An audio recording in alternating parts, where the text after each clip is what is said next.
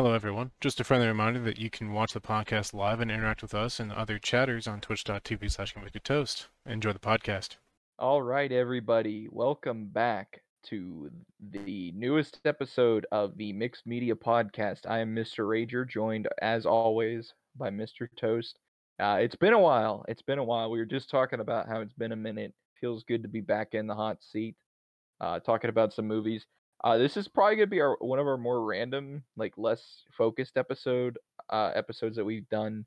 For you audio listeners and VOD listeners, you will hear us responding to chat quite a bit. We're doing a lot of chat interaction tonight, just kind of like a big thing before our Halloween. We do have another podcast coming up Tuesday. We'll plug that again at the end. We are covering 4 films from the Halloween franchise. But tonight we're going to be talking about some films that me and Mr. Toast have seen over the last couple weeks. We watched Texas Chainsaw Massacre 2, The Belko Experiment, Hellraiser 1 and 2, and Candyman 1 and 2. So we have quite a few To to talk about. specify for the Candyman, it's the 2019 one and the original. Yes. We don't talk Yes. about those other two. Yeah, the actual 2 and 3 for Candyman don't exist, and there are only 2 Hellraiser films in a remake. Yep. Jordan says, interact with me. I'm sitting here not being interacted with. We are interacting with you, Jordan. Yeah. Feel free Additionally, to chime in. Thank you, Trent, for the Twitch Prime here at the beginning of the stream. Yes, thank you very much. It keeps us going, keeps us humble. So, I guess we should start with what? Texas Chainsaw Massacre 2, right? I suppose we just go in the order that we watched. Prepare to get flamed, Keegan. No, I'm kidding. Keegan had a, I would say, I don't think your reaction to it was negative. It wasn't negative. It was lukewarm, I would say. Yeah. It was lukewarm. Hellraiser was a banger to watch with you all. Yeah, Trent did watch Hellraiser with us. We'll be getting to that one, and Candyman, which we also watched with Trent. Texas Chainsaw Massacre 2 is one of my favorite horror movies of all time. Everybody, I watch it every Halloween since a boss of mine at where I work, he recommended it to me in like 2019, I think, and every year since I've watched it around Halloween. I bought it on Blu-ray. I paid $45 for a 4K of it because I fucking love that movie. It is an absolute blast. Basically, it is a sequel to the Texas Chainsaw Massacre, which we didn't watch the first one. We probably should have, but it's fine. You haven't seen the first one, have you? I haven't. This is out of the entire series. This is the only one that I've seen. That might be why you had lukewarm, because I feel like if you understood what he was going for with the second one a little bit more and had like seen the first one, it might have like enhanced your experience. Basically, for a little bit of slasher horror for you, Toast has poop opinions confirmed. Texas Chainsaw Massacre 2 is fire. There's Sam. Apparently, I've let the fame and the women go to my head too. If only either of those were true. So there's everybody knows, big slasher boom. My voice just cracked so bad there. Holy shit. Big slasher boom, late 70s, early 80s, continued up until about the 90s. Scream kind of revitalized it in the mid 90s. But there's sequel. If you had a franchise, you were making sequels. Didn't want to? Too fucking bad. You're making a sequel. They're making money. It's pretty much what the MCU and DC is right now to film, is what the slasher movie genre was to that time period. I mean, we got it's crazy to me that there are 12 Friday the 13th movies. You might find this very interesting too, Toast. How many of those 12 do you think came out during the 80s? I have no idea. 8. Okay. 8 of them, and they came out almost annually. There are only 2 years from 1980 to 1990 where you didn't get a new Friday the 13th movie that year.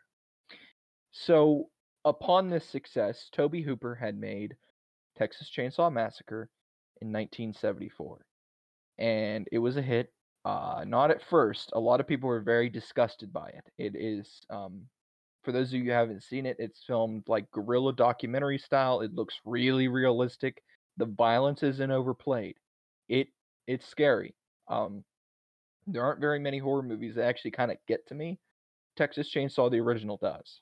It's the way it's filmed is absolutely just it's insane. And Toby Hooper went on. He was doing other projects. I don't think I talked to you about this.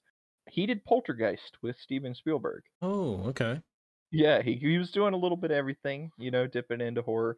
And they wouldn't shut the fuck up about a sequel to Texas Chainsaw 2 or to Texas Chainsaw because everybody's like, just do it. Like, just continue it. Like, come on, let's go. Like, slasher movies are big right now. That's pretty much a slasher movie. Do another one. And Toby Hooper's like, for years, he's just rolling his eyes. He's like, I don't want to do a sequel. And he got a submission. There's like this indie underground film festival. I'm sorry if I'm rambling. I have so much knowledge about this film. I love it. He got a submission from Bill Moseley, who in the movie was Chop Top. And it was called the Texas Chainsaw Manicure, and it was a parody of the Texas Chainsaw Massacre, but like a hairstylist place and in like a nail salon. He loved Bill Moseley. He was like, man, he's great. So he's like, okay, I think I'll do a sequel now, but I'm gonna parody my first movie. Instead of doing an actual sequel, I'm just gonna make fun of what I did and just make it more over the top, funny. It'll be wild. It won't be as serious. It'll be filmed like an actual movie. So he went and got Bill Moseley. And Bill Moseley, he was like, hey, do you want to shave your head? And Bill Moseley's like, yeah, I want to shave my head if I'm going to be in the movie. And Bill Moseley's agent was like, you can charge him for that. And Bill Moseley was like, oh, I can? $200. For $200, I'll shave my head for Chop Top. And he was like, okay. So then we got this movie, Bubba, just a little off the top. Yes. Yes, Jordan, exactly. And then Trent says, it makes you feel like you're in the film. Yeah, the original, for sure. So, I'm gonna hand over the reins to you for a moment, Keegan. If you want to talk a little bit, you could either like talk about the beginning of the film, or if you want to talk a little bit about the film in general. Yeah. So, overall, like, I don't think it was a bad film, but I think not having context of the first one, having actually seen it and only knowing like tidbits about it, it's definitely like one that I went into and just like, okay, like maybe I just didn't get it. I don't know, but I didn't dislike it. I actually thought a lot of it was really fun. Like the opening with them, with like the two dudes in the car on the bridge, like that was actually pretty good. Especially Buzz and Rick the Prick. Yeah, I like that part. And then my favorite thing is that when we were watching it, you were like, every single person said the same thing, where when they're on the bridge, it's like, this is a really long bridge, and I said the same thing. It goes on forever. It's like what, 2 minutes maybe? Yeah, it's a good 2-minute long bridge. It is a very long bridge. And then when they show it later, it's like a fucking fourth of a mile long. Yeah.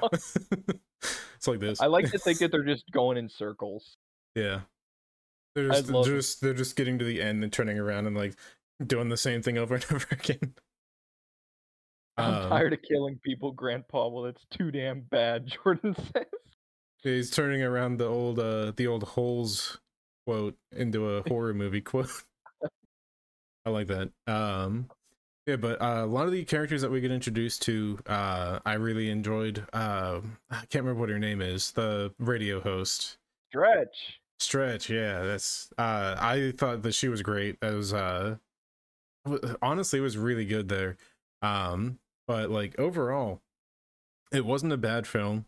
Maybe if I watched it again with the like having like knowing a little bit more, I didn't enjoy it more now. So.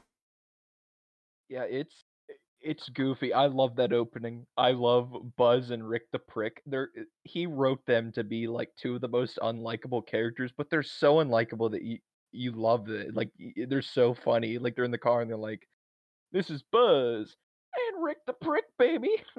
We're on the road to nowhere." It's so good. And then they do it to themselves. They're the first two kills of the film. They start playing chicken with a random truck in Texas. They get pissed. It's Leatherface, and he fucking chases them. And I love one of my favorite lines of the movie is they're going across the bridge, and the truck pulls out in front of them, and you hear their horn, and it's so comical. It's just like, "Rrrr." And Buzz is sitting there. He's like, "What the fuck? Back up, pig fucker!" That line is so good. It's a little out of context, but the sound that you just made reminded me of the like stone walls from Mario. Yeah, that's literally what it is. I love the music. You got Danny Elfman's "No One Lives Forever" blasting on the radio, and they're going, and Leatherface up there doing his dance. Oh, it's so good. And then we get introduced to my favorite character in the movie, which is played by Dennis Hopper for some reason, Lefty Enright. Uh, some context for Dennis Hopper. This is not a movie Dennis Hopper you would think he would do. Dennis Hopper was in Apocalypse Now. He was in Easy Rider. He was in all of these films that were nominated for Oscars, and he was just like, I want to do this. And he like gives it his all the entire movie, like so over the top, like Nicolas Cage levels of overacting. Sam says the freaking soundtrack is unreasonably good. Yeah, it does have a great soundtrack. How did you feel about Lefty Enright, the sheriff? I thought that it was such an interesting character because he starts off and you're like, I'm taking this guy serious, and then like 3 or 4 scenes go by and it's like, I am not taking this guy serious at all anymore. I am the Lord of the Harvest. What's that, the scene when he just goes into the chainsaw shop, grabs 3 chainsaws, puts like $200 down, and just leaves. Yeah, he puts like a $1,000 down because he takes 3 of them. He like walks outside. He's like the guy like sounds like Hank Hill. He's like, give them saws a time or two, and he's just like smashing them on this thing, and he's like like terrified out of his mind. This dude's nuts. I love that he like has the one big one, and then he has like the holsters, and he's dual wielding chainsaws. Oh my god, it's so good. So yeah, you get introduced to Lefty, and it's that stereotypical like police thing. He's like, "You're out of your jurisdiction." He's like, "You want me to leave? I'd just love to see that authority." In like real life, he'd just like fucking throw him on a plane and send him back to Amarillo. And then we get some stuff with trash. Jesus Christ. We get some stuff with wrong movie. We get some stuff with Stretch, and the next big scene that I want to talk about is Chop Top Sawyer's introduction. Jesus God, it's been a long day, guys. I've been up since 5:30. I've had no caffeine. Just full context for this. I'm like wired. This is Bill Moseley's first movie, and this is his first big scene. I absolutely love Chop Top's introduction. If you want to talk about it a little bit, Keegan, you can. Yeah. So Stretch is kind of looking around the studio because the sheriff had forced her to basically play the audio from the night that the 2 characters died. You just said their names, like they blanked. Buzz and Rick the Brick. Yeah. So after they're killed, they were on the phone with her at the studio, and she like had a recording of it. The sheriff forced her to play it, and then later that night, she's looking around the studio, walks into like their front office area, and he's is he sitting on a couch? Am I wrong? Yes. Yeah, so he's sitting on the couch, and he's got his hanger, his wire hanger, and a lighter, and he's just heating it up, scratching his head, and then just eating some skin. That's the... Hey, Oh, go ahead, sorry. No, go ahead. You're good. I was just going to say, I've never been to a radio station before. What were you going to say? That's pretty much all I had, to be honest. Oh. Jordan does say that he is a Jedi. It's not related to anything. He just wanted to get off his chest. Sam says that shit makes my skin crawl. Yeah, every time we watch that movie, she hates the clothes hanger thing. I love and hate that scene. It like that's the only part to me that like his character is the only character that really feeds into the horror of the first one because like he's goofy, like he's ridiculous, but also he's like taking a coat hanger, getting it hot enough to like peel skin, taking skin off his scalp and just sitting there like munching on it like it's a bag of fucking Skittles. Yeah. Like he is just wild, and there are so many great lines in this scene, like so many quotable lines. He's just like a one-liner machine throughout the whole office. He's just like going around. He's like, what was that you played on the radio anyway? Was that the Rainbow 3 soundtrack?" It's just so good. I love it. I used to be able to do a really good impression of him. Yes. You gonna play it again? So the reason that they were able to do Chop Top, right, was they like for the story they said that he was like in Vietnam during the scene, Yeah, in the during the original. first one. Yeah. Mhm. Okay. And that's why he has the dent in his plate. Yeah. Well, he has the The plate in dent plate. general. Yeah, why he has the plate because he was blown up by a grenade in Nam. Yeah. He came back. I love that. I love when he's like, when he gets like hit in the head, he's like, "Nam flashback, Nam flashback," and then like he's yells like random Vietnamese like shit throughout the movie. Like he's just like, "Nam land, fire in the hole, napalm." Like he does such a good job at playing like a psychopath. I see why Rob Zombie wanted him for like 5 different movies. So Leatherface attacks Stretch in the station during this scene, and I don't want to talk about the ice scene. I don't like the ice Okay. scene. You know what I'm talking about? Yeah, With yeah. the chainsaw. Yep. I don't like that scene. I don't know why he included that scene. I It get is a why. little weird. It's the only part of the movie I don't like. It's my only complaint with that movie is that it's in my top 20, and that's the only part I don't like is that weird like sexual thing he's got going on with his chainsaw. I'm like Yeah. a little weird. Yeah, I wasn't a fan of that either. I was kind of watching, I was like, this is why does this need to be here? Yeah, it's a weird scene. We got some chatters. Trent says it's so great though. Oh, that scene. Sam says nom flashback, nom flashback. Trent says Chop Top is goated. And then I think Jordan is doing a rap in our chat for Chop Top right Chop now. Top, raindrop, picked up dope and hot box. Dude, he tripped over that like God, I can't remember the one character's name. Fuck, the guy is with the LG. LG comes back to the station and he just gets fucking clobbered. Just hit over Oh, the yeah. head, just knocked to the ground, and we get a scene that mirrors the first film.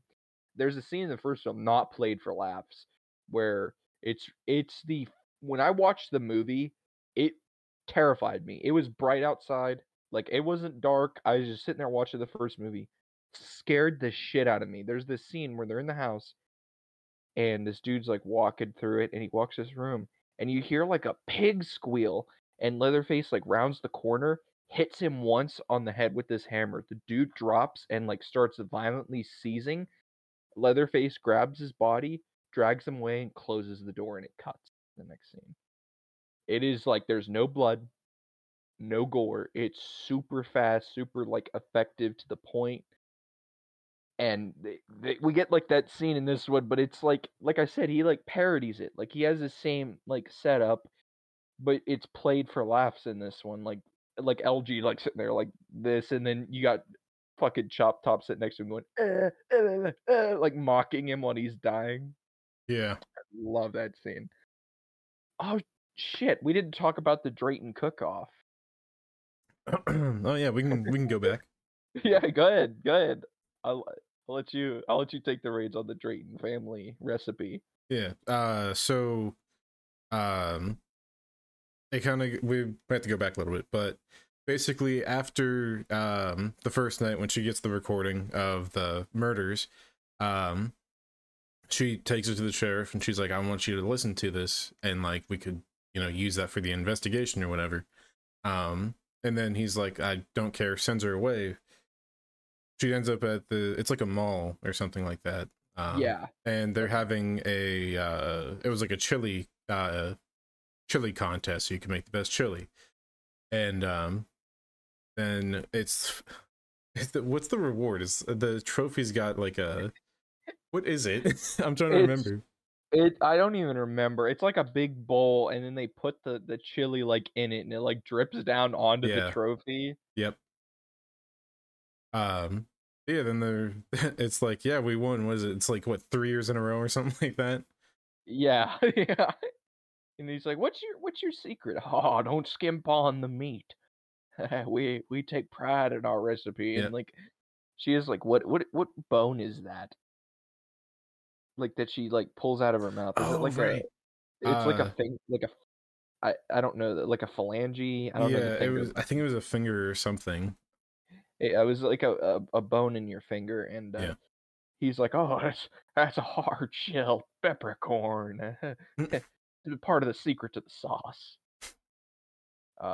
Sam says, "Isn't that the first kill in that movie?" Yes, in the original Texas Chainsaw Massacre, that scene is the first kill. Cartman family recipe chili. Yeah. And then family. Very true. Yeah. So I guess what comes after this is, man, this movie moves really fast. Yeah, it's there's what, like maybe 4 or 5 locations in the entire film. Yeah, it moves pretty quick. It's paced really well. Yeah.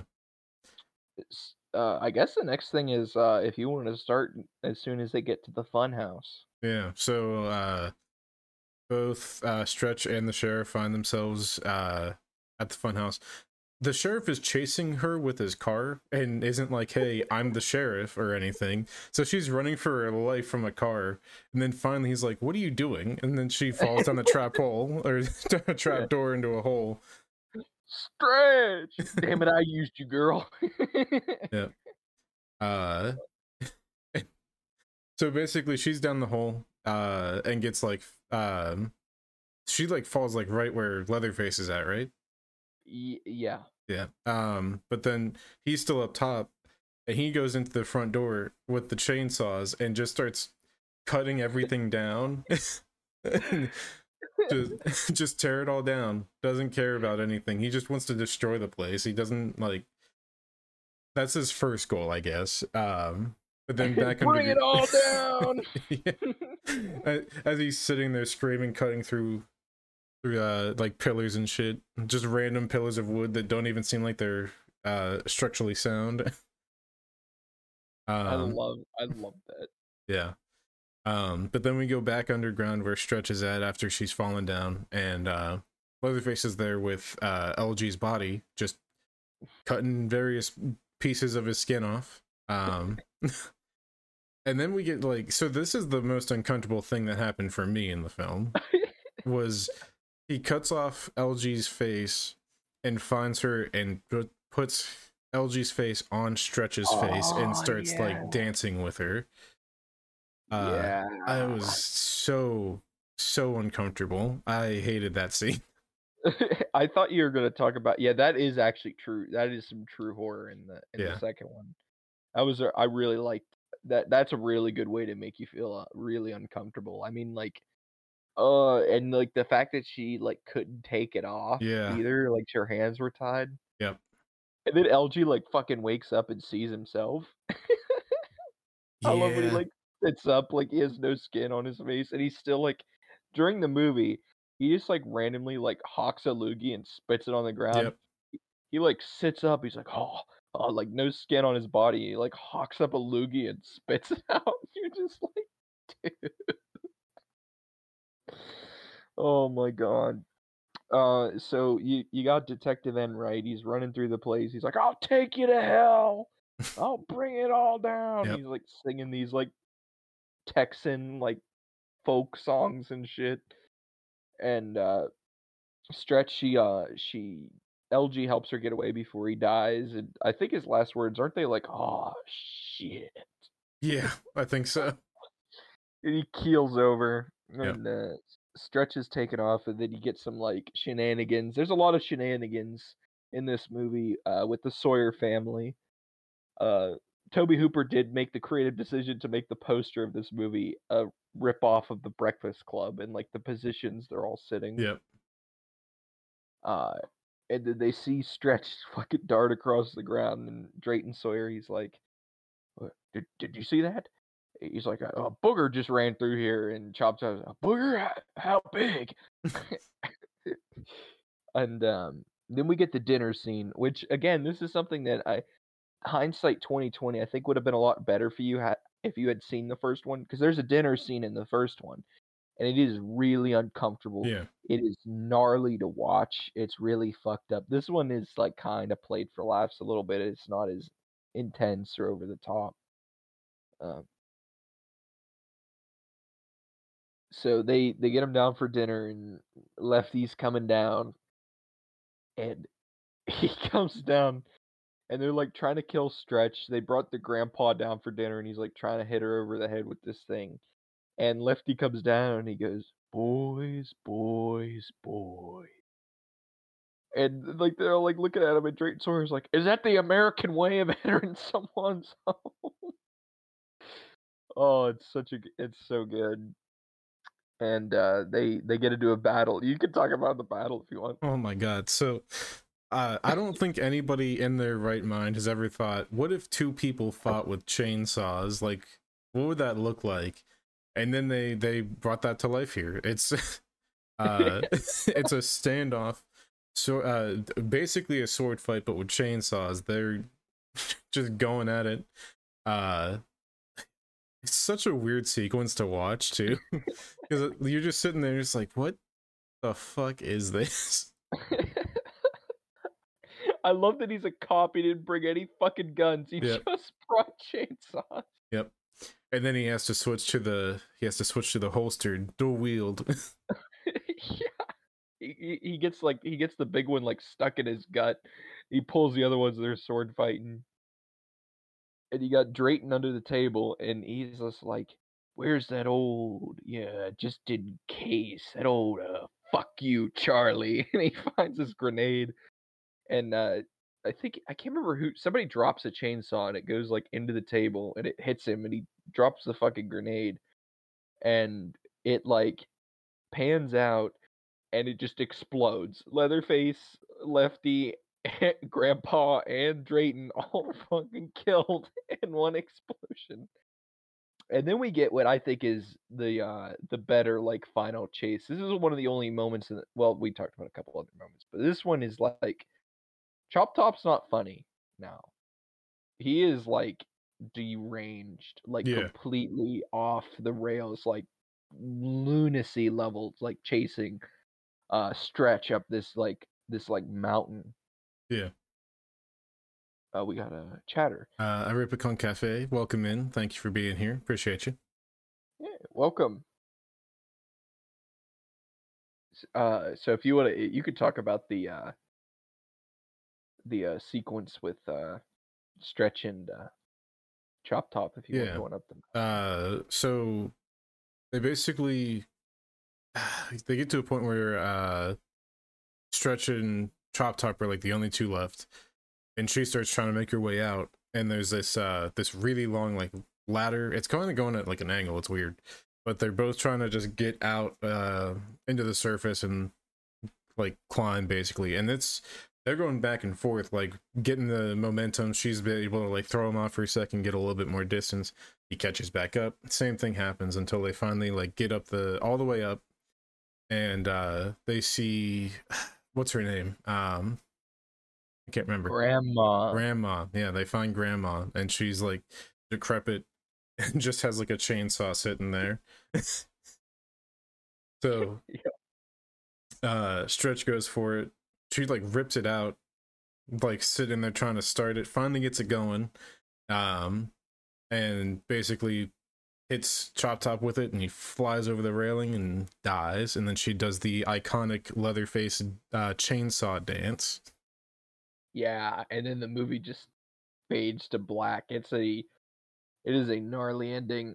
They were actually I can't remember what it was called. There's a sequel planned, but just for Chop Top, and it like was one of the earliest like crowd funded Kickstarter things. It wasn't Kickstarter, but like, it was actually done by William Hooper, who is Toby Hooper's son, and he started the project in 2000, and it was called All American Massacre. I found it, and Bill Moseley was supposed to return as Chop Top, and like the plot, excuse me, if I remember correctly, he's like sent away to this like mental ward, and he escapes or something like that. It was weird. It was very psychological compared to the other ones. He filmed a good portion of it, and then it's lost. It is one of the most famous pieces of lost media ever. No one has seen anything from it. And there is an hour's worth of footage that exists somewhere out there, and no one's seen it. I wish somebody would find the Batgirl movie that got deleted. Yeah, it would have been. I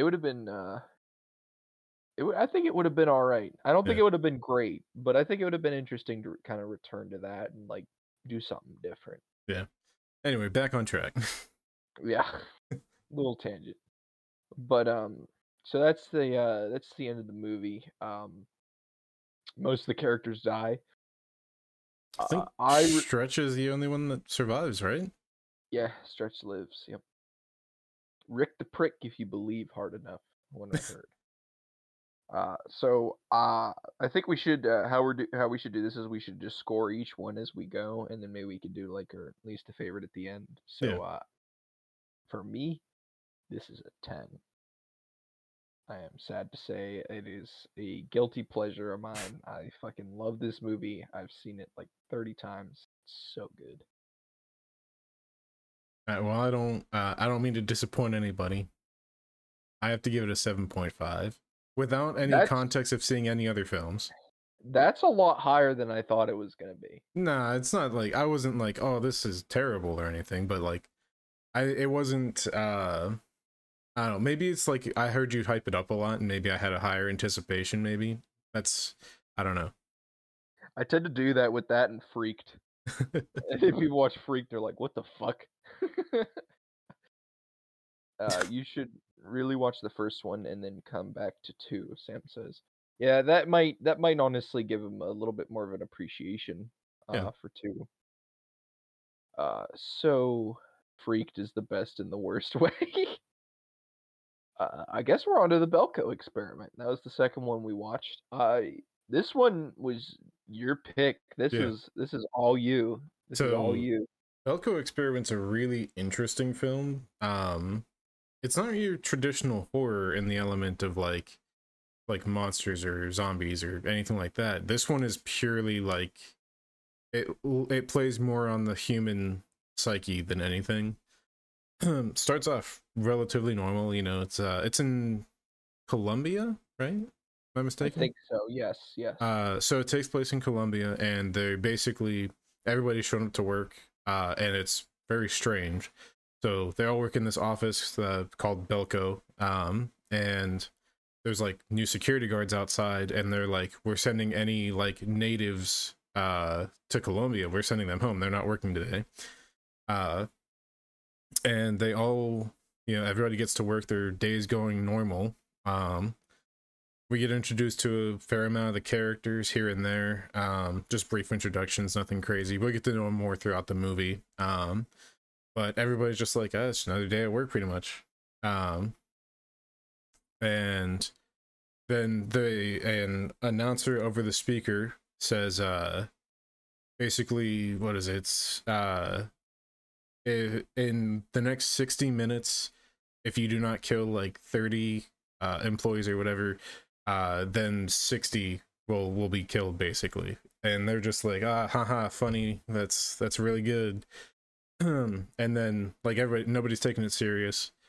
And then these like armored shutters close over all the windows and doors. They're like, that's weird. Somebody must have just hacked our security. I don't know. This is such an interesting film. Yeah, and as you mentioned in the chat there, James Gunn did write this one. He was originally going to direct it, but he couldn't. I don't think it fit in his schedule, so he just sold it off to somebody. But yeah. So what were your thoughts like for the startup? I feel like this movie is titled wrong. You think so? I think it should have been titled Dr. Cox is off his rocker. I think that would have been That's the okay. better. That's fair. Yeah. So the actor that plays Dr. Cox, whose name I can't remember off the top of my head at the moment, but he's a character in it, and he is one of the characters that later on throughout the film is like trying his best to survive, basically.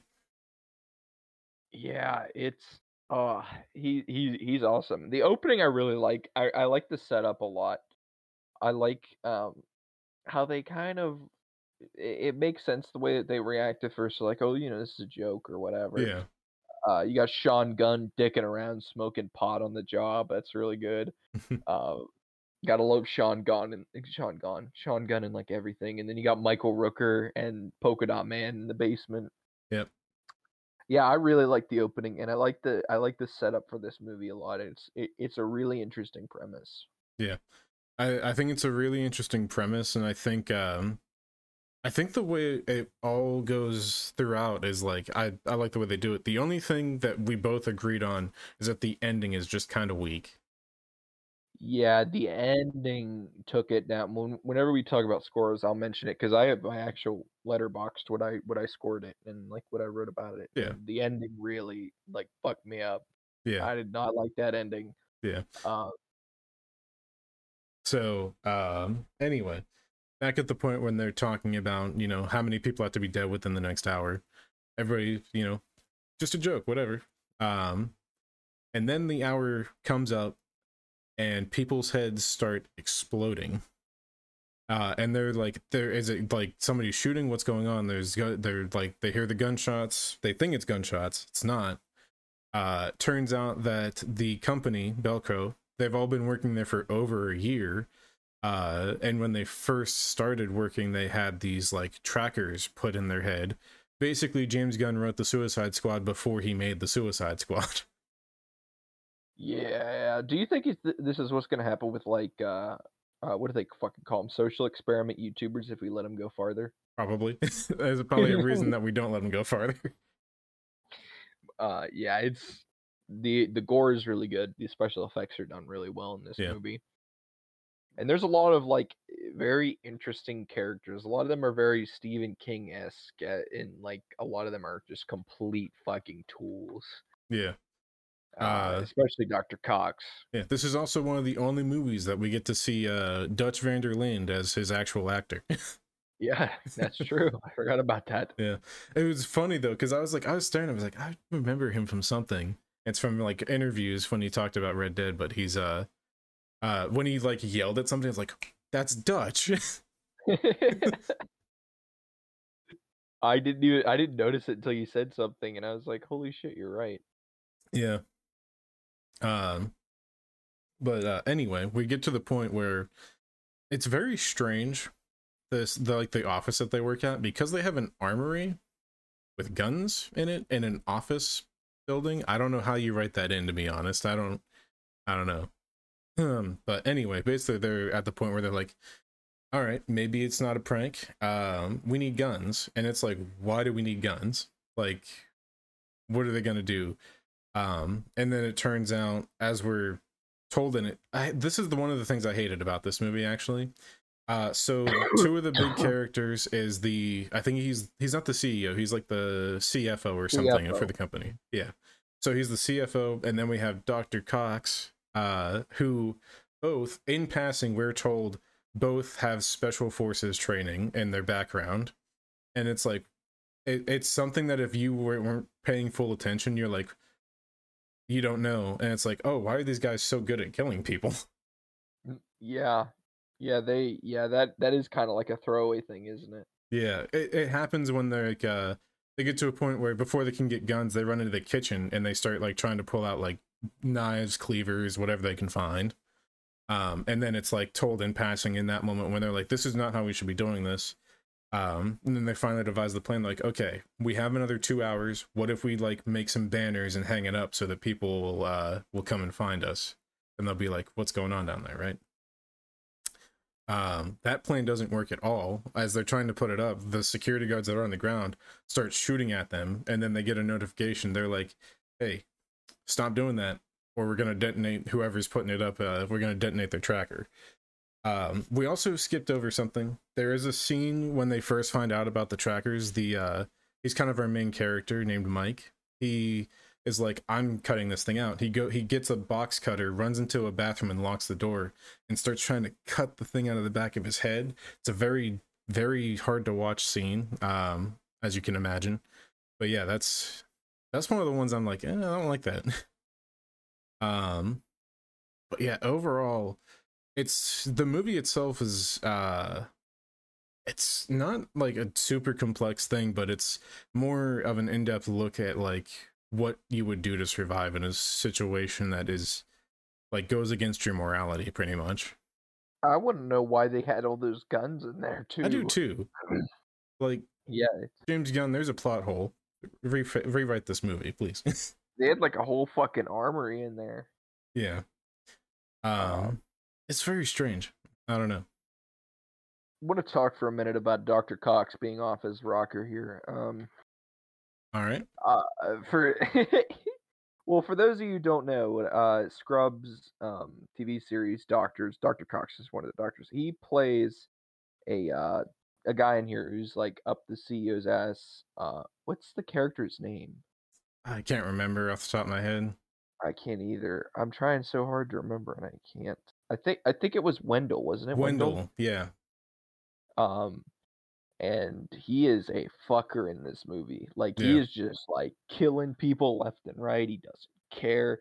He's like, before the Belko experiment even starts, like the actual experiment part of the movie, he's like sexually harassing like this woman that works there in front of her boyfriend. Yeah, like she's literally sitting there like working, and she looks up from her monitor, sees him across in his own office, and he's just staring at her.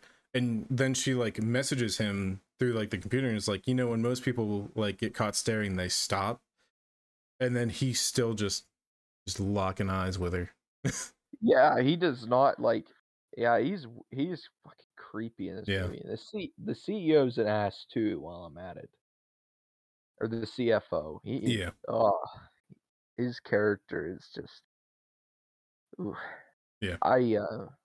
What part are we at in the plot now? So it's after they try to do the banners. Basically they're like, you need to kill 30 people before like the 2-hour marker's up. And they get to the point where the CFO and Wendell are like gathering people up in the front office, or in the front of the building, and they're like picking out, they're like, if you have kids and if you're over like the age of 60 or something like that, and they start rounding them up to do like an execution of 30 people. It's one of the hardest scenes to watch, truly, because it's just that's so fucked up.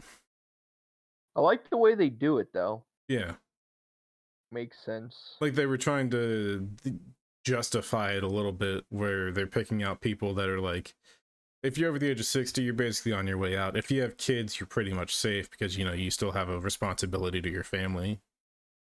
So if you were single, didn't have kids, and were not over the age of 60, you know, put them down. Yeah. Mike does not like this at all. Yeah. He disagrees. Mike the character and Mike here, right? I don't know if I necessarily disagree completely. Okay. I mean, okay, realistically, they proved themselves that they are going to do this. Makes sense to go for the elderly first. I'm sorry. It makes sense. Single people, I don't know. Like, that's maybe, you know, split hairs, you know, like Dave kind of like he farts like in public or something, like, yeah. Well, you know. Oh, but as well, Mike has been making a target for himself the entire time, because he's like, you're not getting guns. I'm not letting you kill 30 people. And he just paints a target on his back, and they're like, let's go through. Mike fixed that criteria, put him in the line. Yeah, yep. He really fucking does himself a disservice. Like, if I disagree with them, like, I'd come up with my plan with, you know, the other people that disagree. I wouldn't publicly scream at them that they're dumbasses like 15 different times. Yeah.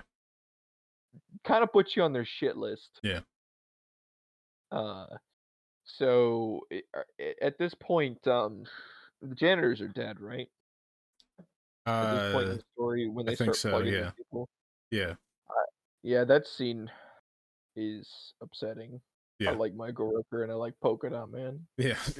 So we kind of went over, but they're working in like the maintenance area, and Polka Dot Man, I feel bad that we can't remember his actual name, but Oh, David Duchamillon. I just Okay. like calling him Polka Dot Polka Dot Man sounds easier, I'm gonna be real. Man. Yeah. Anyway, they're down in the basement, and he's starting to get really paranoid. And Michael Rooker's character is just like, settle down. It's not like, we'll be fine. Don't worry about it. And like he's been he gave him like a wrench to like defend himself in case anything went crazy. And he's still having this moment. He's like, this, I can't believe this is happening. And he's like freaking out. And he like in a moment of panic, he hits Michael Rooker in the head. And he's just like, and Michael Rooker falls down to the ground. Like he sits down and he's like, what just happened? And you look at his head and there's just this dent right in his skull. And he just dies right there. Yeah. Polka Dot Man did a bad there. Did a murder. Yeah, he did a naughty. Yeah. But then he sees one of the characters down there, and she's like, I'm not gonna say anything, don't worry. And he still starts coming after her, and she like hits him, and he like stumbles backwards, and there's these things of rebar sticking out of the wall. He falls back into it, and it goes right into his neck. So both of our maintenance characters die tragically, unintentionally. Yeah. R.I.P. the Rook Man and Polka Dot Man. R.I.P. Merle. Yeah, And Merle. yeah, it happened. Anyway. So, my memory serves me correct. They get away from them after they murk some of the people in the cafeteria. Yeah. They're kind of on this hunt for them now, and they're like running out of time, and they just like barely get to the 30 kill time frame. They're at 29, and then the 2 hours is up before they get the 30th. Oh, that's right. It does run out, doesn't Yeah. it? Okay, that's right. Yep. And then it comes down to, I think it's like 13 people left in the office or something like that. But basically, the next part of the experiment is they say, by the end of whatever time mark it is, whoever has the most kills, gets to survive, basically. And at that point, the CFO had like 13. Wendell had like 8 or 9, I think. I thought Wendell had more than him. The Wendell was behind, because he was there's the part where he sees the girl and he's like pleading. He's like, I think I could beat him. Yeah. So like they everybody it's a free for all at this point. There's a couple of characters that are still trying to hide. Especially there are 2 that are on like this elevator. They get into the elevator shaft. One of them gets crushed because he's an idiot. The other one, she like gets off and then like gets back on, making a ton of noise. And this is like, a few people have died at this point. I'm gonna cover Wendell's death here really quick, actually, because he does not make it out. But he has a gun still, and they're like, take this table, and it's her and I can't remember his name. It's gone from my head. The main character? No. James Gunn's brother. Oh, Sean Gunn. Yeah, Sean Gunn. They both push this table, and they push it over top of him. Sean Gunn is hit during this process and dies there, but she has this fire axe, lifts it over over her head, and smashes Dr. Cox's face about 13 times with a fire axe. It's very brutal, because you actually see the axe, like the first swing, you actually watch it go in to his face. Yeah. It's pretty brutal. The fucking Dr. Cox and the CFO fighting over these kills, like these two fucking corporate guys are like two fucking GameStop managers fighting over a pro card. I think I could beat him. I can do it. I need to get the free copy of Call of Duty this year. But yeah, so it's down to like 4 people left. The girl that was on the elevator shaft drops down, the doors open up, and the CFO just shoots her in the head. One of the most anticlimactic deaths in the entire film so far. It was so disappointing to watch that happen, because it was just like they had her survive for so long just for an elevator door to open up and she gets shot. Yeah, that's another thing that really rubbed me the wrong way, because like they build her up as like another one of the main characters. Yeah, just to die off like that. And it's gross. Yeah, so it's Mike's girlfriend, Mike, the CFO left. She gets hit when they're trying to run away from him. He shoots her. And then they have this final moment where she bleeds out in front of Mike, and Mike's like, all right, it's just me and him now, pretty much. And they're going through, it's like a conference room with like a projector screen and everything. And the CFO's looking around, and out of nowhere, Mike pulls off some WWE moves and jumps off of a table and tackles him to the ground. Gets him into like a leg lock, and then this is actually the cover of the DVD or the Blu-ray box art. It's the kill at the end of the movie with Mike holding the tape gun over his head as he smashes his face with it. I wish that there were more kills like that in the movie than with guns. Yeah, it almost feels like the guns were like a cop-out. Like, it should have felt like you're scrounging around and like, oh, I have like a pair of scissors or something, you know? Like an Office Fortnite. Yeah.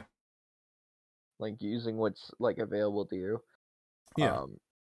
And after the CFO's dead, we get one of the most... I don't even want to talk about this. I fucking hate this ending. It was terrible.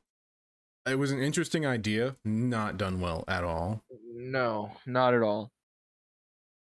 Anyway, so Sean Gunn's character, before he ended up dying, was taking the bombs out of the people that didn't die from their thing detonating. He was taking their bombs out of their heads, and he had it in a little handkerchief or something like that. But basically, on the way out, Mike stuffed it in his pocket, and then these armed guards are sitting outside, and they grab him by the arms. They escort him into this hangar that's outside the office, and they start to try and like interview and interrogate him. And they're like, so like, you know, how did you feel about all this? Whatever. He's like, how do you feel right now? And he's like, would you say you feel sadness, anger, whatever? And then Mike's like, yeah, so I put bombs on all you guys.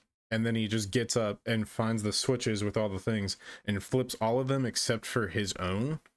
And then the guy that was trying to interview him was like, hey, you value human life. Throughout the experiment, you tried to... And then he just shoots him with a rifle and walks out. It pans out from the camera, and you see that this happened at a bunch of other Belcos across the world. And then it's credits roll. Yeah. Oh, I hated that ending. It was miserable.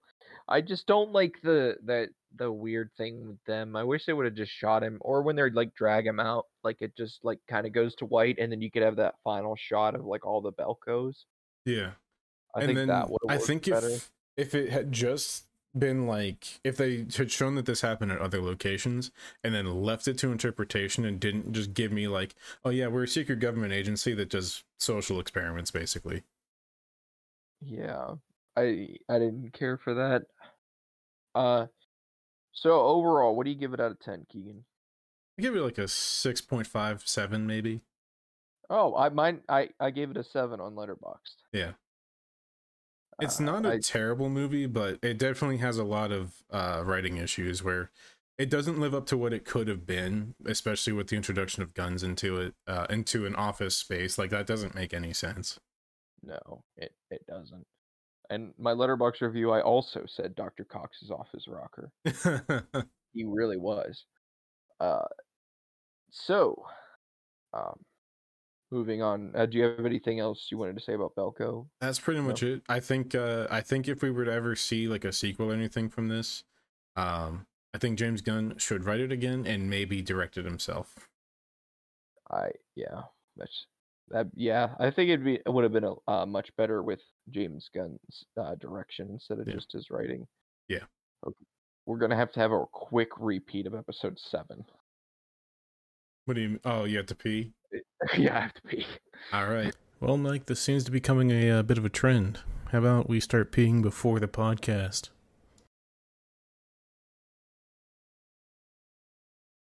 Welcome back.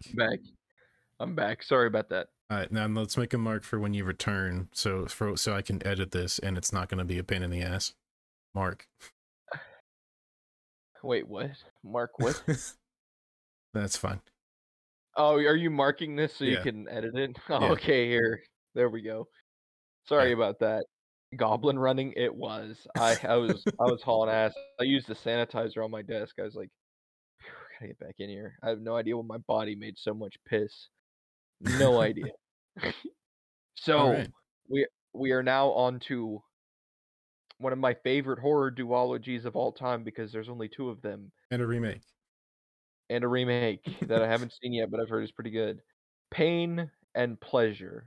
Both so great, they are indiscernible from one another. We are talking about Hellraiser and Hellbound, Hellraiser 2.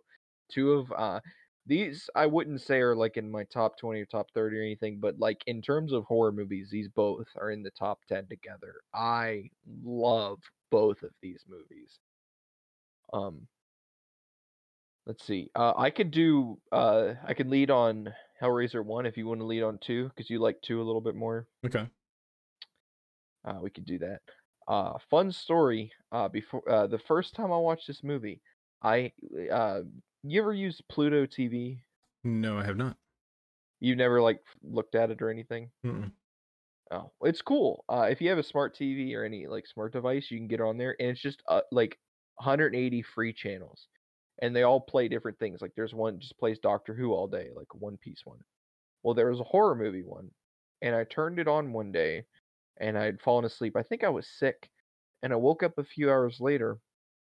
I looked over, and it was the part with like Julia and Frank, and they're like, he's like, "I need you to give me bodies to make me whole again." Yeah. And I was like, fuck, this is good. What is this? And I like hit info in the description and it said Hellraiser. I was like, this? This is Hellraiser? This is the Pinhead guy movie. What is this? This isn't the Pinhead. The Hell Priest, who a lot of people in the fandom have gone to calling him Pinhead, is in the first movie maybe 6 minutes total. In the entire runtime. Has nothing to do with him. It really sucks what they did with this franchise, and it makes me upset because the first 2 films are so great because they break the mold of what traditional horror is and what we know of like that type of genre. And then everything past the second one is just a slasher movie. Yeah. It I gets rid of everything. do want to take a quick side note here and just ask you one question. Sure. Who are you calling Pinhead? Dude. Yeah. I should have known. Yeah, this movie, man, it is weird. It's very special. I wish Clive Barker got to adapt more of his stuff because he's very good. He just creates things. So we open on Hellraiser, and we see this man, and he buys this puzzle box from a vendor, and he's like, "How much?" or whatever, and he pays him, takes the cube, and he leaves. And we see this guy kind of in his room, and it's like he's got all these candles around him, real like Satan witchy shit. And he's about to open this box, and they were like turning it around and everything, and he solves it, and we see these chains kind of just start flying at him, and they pierce like different parts of his skin, and they kind of hold him there, and then we see it all just vanish. Like it just everything's gone. Yep. Nothing happened in that room. And so, what did you think of the opening? I was very interesting. Because as somebody that's never seen Hellraiser before, I do the same thing that most people that have never seen it before do, where they're like, I have a feeling that this guy's going to be more important, and he isn't. So seeing the Hell Priest in the beginning, you're like, oh, there he is. And then he's gone for like the rest of the movie. Yeah, he is not in it very much. Sam says no movies that start with a person buying something from a creepy vendor can end up with a happy ending. That's And they, debatable. I'm sure you could find one somewhere. Gremlins was kind of a happy ending, but a lot of people died. Hey, it could be like the crate from Creepshow. Yeah, it could be good creep show reference. She also said they credited him so specifically because they hated that nickname. Yeah, yep, that's true. Yeah. They hated the nickname. Clive Barker hated the name Pinhead. He thought it like made lesser of what he created. Yeah. A huge thing about that too is like so many people went off of his character design for a nickname for the character, which is pretty much what you do in high school. Yeah, yeah, pretty much. You're right about that. So we get this family moving in there, and it's this husband and his new wife, and she's a bitch. Her name is Julia. She is a bitch. Yep. And she like enters the house, and she's like, "Ooh, it's so gross." There's like bugs crawling everywhere, and it's revealed that it was his brother Frank's. So Julia goes upstairs, and some time passes, and her husband comes up, and he like cuts his hand. He's like, "Oh, honey, I'm bleeding," and he like walks in and he drips blood on the floor. Little does he know, Frank is like interdimensionally trapped in the floor. I know that sounds weird, Yeah. but he's like trapped there spiritually, and the blood like kind of wakes him up, and he starts to need flesh, and he starts by eating like some animals, and then he talks to Julia, and he's like, "Hey, how about you bring me some people, and you let me eat them?" Yeah. We also had to talk about the prosthetic makeup in this movie on Yes. Frank. It is so good. It is Yeah, unbelievable for the time period and everything. It looks phenomenal.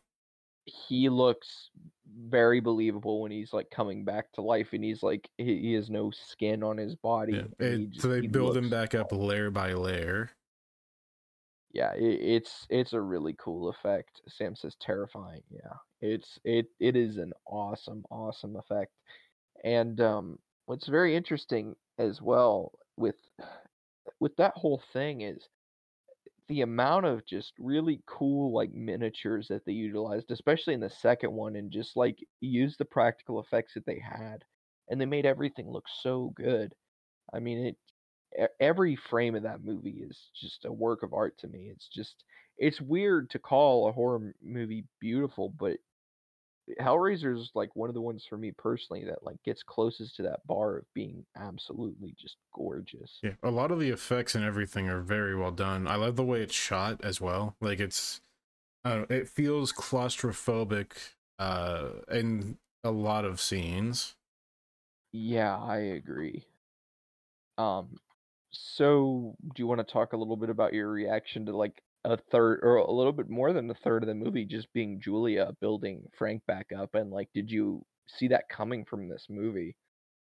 I didn't honestly, like, I without having any prior experience, like I mentioned to Hellraiser, you think it revolves around the Cenobites, or as I like to call them, the Cinnabon Delights, a lot more than it actually does.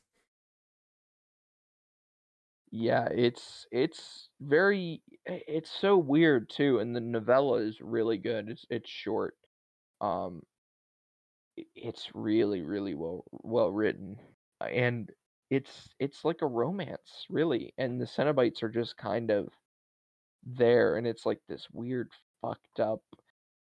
Yeah, it's hard to explain. So, a, like I was saying, over a third of this movie is Julia getting these bodies Rebuilding, for yeah, Frank. Yeah, yeah. and she's like picking guys up from bars, and he's like he lures him in, or she lures him into the attic, and then he kills him, and he's like, "I need skin." Yep. He's like, I need a good one. I need skin, and he wants his brother's skin. Yeah. The even crazier part of it, throughout the movie is like, I don't even know how many the like confirmed kills they actually have, but he's like, yeah, just like 3 or 4 more. I'm pretty sure it's more than that. Yeah, yeah. He went through a bunch of fucking uh there were at least, I feel like there were more than 4. I agree with you. Like, I'm trying to count in my head, but I mean, man, I she feel was like just there were some that bringing were them off home. screen, to be honest. Like the way that, because it has like a little montage, doesn't it? Yeah, a little bit, yeah. Can we just pause and talk about like how fucked up of a person Julia is? Yeah. Yeah. Like, So her was brother's she fucking, having an affair with him before he died? yes, Yeah. yes. Okay. Yeah. So she was having Well, an it affair with him happened once. before. Yeah. It happened once, yeah. Yeah. And, But then to like obsess over him so much to the point where you find out that he is now a blood monster, and that to bring him back to full, like to his full form, is to bring him more people to kill. Uh, and just accepting that, like, yeah, I can do that. Like, yeah, what? how fucked do you have to be like, yeah, my brother's dead, or Jesus Christ, my husband's dead brother.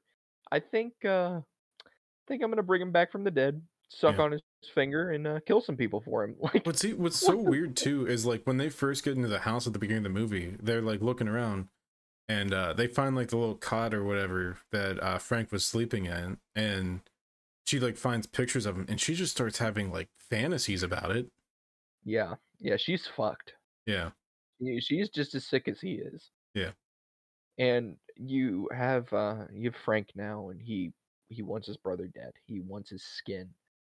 And their daughter, his daughter is kind of like, she doesn't like Julia already, Yeah. and she definitely didn't like Frank. Okay, let me ask you this. Did it seem in the movie like they were insinuating that he molested her? That's what it seemed like. It really seemed like the imagery of like like the flowers and whatever, and fucking, it really seemed like there was like something that happened when she was younger. Yeah. And especially like, we'll get to it here in a second, but like when he's corner, he's like, "Come to Daddy Frank." Yeah. Like, that's weird. Yeah. There's some fucked up shit going on there. Oh yeah. So, um, so he's like, "I want the skin." Julia's like, "No, no, no." And the husband comes home, and finally she's just like, "Good, take a skin." Like, this poor guy, he's like the nicest husband in the world. Yeah. And he's just like so confused by her like mood swings Yeah. because of She's like Frank. on and off, like, uh, like it seems as though she's like fully committed to Frank at that point, and she is just like doesn't want anything to do with him. And when she finally like starts trying to, Frank's in the room and is like creeping up, and she's just like, no, don't stop, I can't do it. And then he's like, I don't get it. Yeah, the husband's like, "You were just all over me, and now you're like, what's happening here?" So his daughter gets home, and she solved the puzzle box and had an encounter with the Cenobites, and he was like, or she makes a deal with them. She's like, "Hey, listen, a guy escaped here. His name is Frank. I could get him for you." And they're like, "Okay, go ahead. We'll give you a chance, but if you're lying to us, we will tear your soul apart." And she's like, "Uh-huh." She gets back to her Mhm. house. Yeah. She gets back to her house, and she realizes what's going on with her dad, and she like comes to realization the only way she's gonna get out of this is if she brings the Cenobites back. And they appear, and they find the dead guy like with all of his like blood sucked out of his body, and the hell priest picks it up. He's like, "Find me the man who did this." and she leads them to Frank. So what did you think of like this whole section of the movie? I thought this might be my favorite part of it. Like getting to the climax here was it's because now like the mystery is pretty much solved and we know what's going to happen now. As long as it goes through, and even then we have an air of uncertainty because the Cenobites are like, just because you bring him to us doesn't mean, like, we'll think about it, but we're not guaranteeing you'll be safe. Yeah, yeah, they're very shifty little critters. Yeah. Additionally, So I do want to go back to when she solves the box in the room, in like the hospital. The most iconic line for me was, "You opened the box, we came." yeah, that's one of the most famous lines from the first movie. You open the box, we came. We also skipped over Julia's death. Frank just fucking murks her. Doesn't Oh give a yeah, shit about it her was at an all. accident. Like he was like aiming for Christy and got Julia. Yeah, and he's just like, oh well, shit. Yeah, Trent says, "Fuck Frank." Um, so they get a hold of Frank, and one of my favorite improv lines of all time is in this scene. They start pulling his skin apart, and they're like got the hooks in him, and they're pulling him apart. And the Hell Priest is like, "You do not need to see this." And she's leaving, and she like kind of turns and looks around, and they have a piece of Frank's face kind of dangling there. And he like licks his lips and he says, "Jesus wept." And then he just explodes. That line was completely improvised.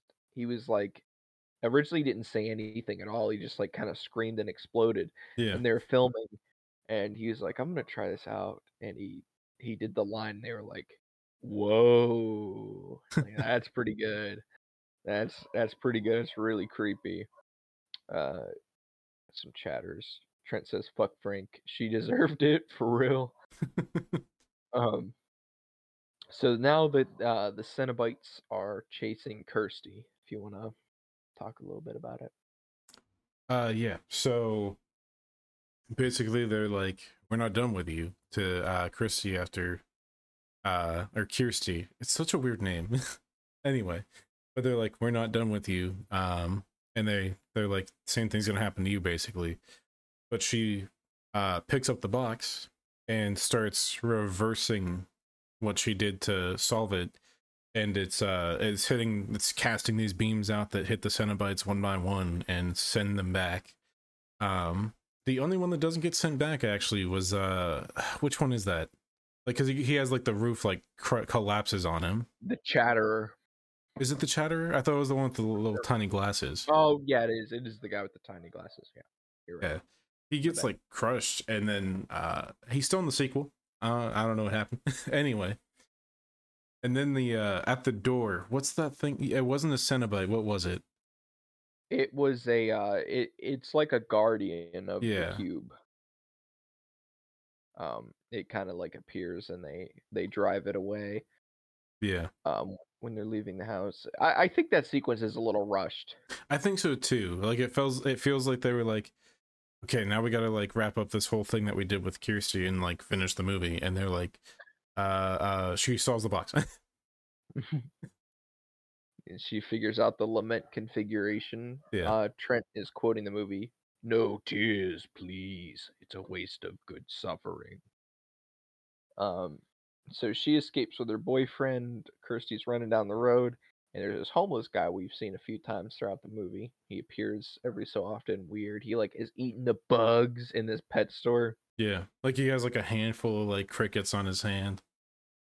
Turns into like this flying skeleton thing, takes the box and leaves, and we fade to black. And then we see the trader that had it at the beginning of the movie selling it to somebody else. What is your pleasure? It's great. And then we get into the sequel. Well, we should rate the first one first. Yeah. Let me pull my thing so I don't contradict myself. You go first. I'd probably give it a 9. I really enjoyed the first one. Dude, I gave it a 9 on my Letterboxd. Your camera did not like that. No. It didn't focus on that at all. Well, I gave it a 9. I said, we have such sights to show you. I love that line.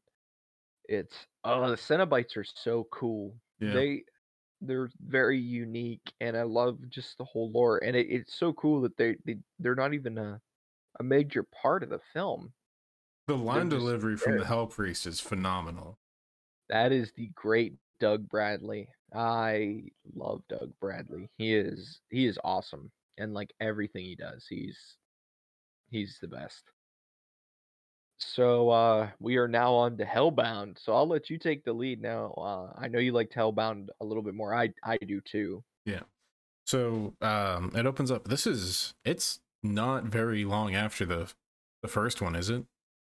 No. It's like maybe a month, couple months, maybe. I don't know. It's not long Yeah, at all. It has that like opening like flashback, and Yeah. then it has now.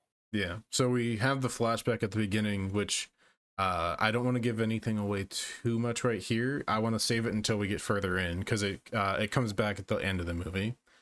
But it starts with this flashback, and then we go into it, and Kirsty is in like a mental hospital. And like all the doctors and everything, they're like, and she said something about like this weird box, and these Cenobites or whatever she's calling them came out, basically wanted to kill her. Her Uncle Frank was a skeleton or whatever. I don't know. They're none of them believe her. They're just like, yeah, she's full of shit. Yeah, she is a psychopath. Yeah. So you don't want to say anything about the British officer opening the box. What is it? You don't want to say anything right now about the British officer. We can mention that there's a British officer that opens the box. Yeah, that's what I was wanting to put that in you guys' heads. Yeah. Just remember that this character is very, very important. We just get another person who opens the box. Yeah, he's just like in this tiny, like it looks like a barracks or something. And he opens the box, and that's pretty much all we get for the opening. Well, yeah, we see a little bit more. Yeah. But yeah. Yeah. We do see a little bit more, but we're gonna save it. Where was I? Talking about Kirsty in the hospital, and everybody thinks she's a psycho. Yeah. So basically, you know, she's like, I'm not crazy. I'm not taking these meds. I'm not crazy. And they're like, it's just to help you sleep, whatever. But then she's having like these episodes where she sees things. One of them is she sees the like skeleton of her father that had the skin removed. She sees it, and on the wall it says I'm in hell alone, or something along those lines. And they're just like, they come in the next morning, she's sitting there staring at the wall. They're like, what happened? It's like, I saw him. They're like, no you didn't, whatever. No you didn't, shut the fuck up. True. But it's this is the moment when they're trying to introduce some more characters here. We have the lead like psychiatrist or whatever you want to call him, who's going around. He's making rounds throughout the hospital. Like he goes down to like the lower floor, and he's like looking at all these patients that are they're like so far gone. It seems as though there would be no way to bring them back. But she tells them, Julia was killed on a mattress. You have to burn that mattress. You have to destroy it, otherwise she could come back. And the lead doctor's like, huh, that's interesting. I'm gonna go get that mattress. He's like a cool story. She told it to the wrong fucking doctor. Yeah, pretty much. And the other shrink would have been like, yeah, okay, buddy. Yeah. But this one was like, where's that mattress? Where that at though? Anyway, so one of the other doctors is like, I'm gonna go like investigate, and he heads over to his place, and he sees the mattress on the floor. He's like, that's the mattress from her story. And there's like blood stains on it, whatever. And then the doctor comes in, and he has a patient that thinks that he has like bugs all over him, pretty much, and he's like scratching. He's like, help me get it off, help me. And then he gives the patient, what does he give him? A box cutter. A box cutter. Yeah, he gives him a box cutter, and he's like, "Oh, that'll help." And he starts like cutting into his skin, trying to itch these bugs that aren't there, and he's bleeding all over the mattress. And then Julia comes back, arms burst out of the mattress and like pull him in. This is a great scene. Like the just her coming out of the mattress and like uh she like gets him like on the mattress and like bites his neck or whatever it is. Does she go for the weird hand thing in the skull, or is it a bite? I don't remember. I can't remember either. I think it's the hand thing. Yeah, basically she takes her hand and just shoves it into the back of his skull and like just takes his energy, I guess, if that's what you wanted, the primordial goop.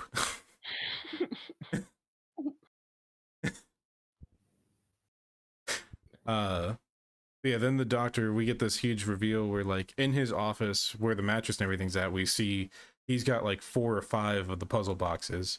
uh he's like obsessed with it. He has like drawings of the hell priest and other Cenobites, stuff like that. He has like so much of this evidence and he's obsessed with them. So finally having this chance, he has this kind of obsession with Julia because he brought her back. And then we see that to bring her even further back, like Frank in the first film, he's taking all the patients that were in the lower level of the hospital and just sacrificing them to her. And she even gets her own skin back by the end of it all. But there's actually before she actually gets her skin back, I wanted to mention this scene because I almost forgot about it. There's a scene where he like wraps her in all these bandages, and they like, it's such a weird sequence.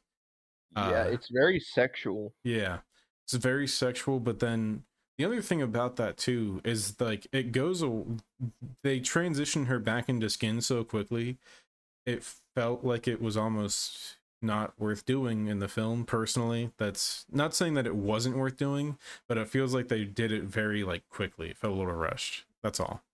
Yeah, it was. Well, there was a lot to get to in this one. Yeah, because Like, they opened there's up a some really lot trippy here. shit. Where the Yeah. first one's like it's Frank and Julia for the first half, and then it's like the Cenobites and everything at the end.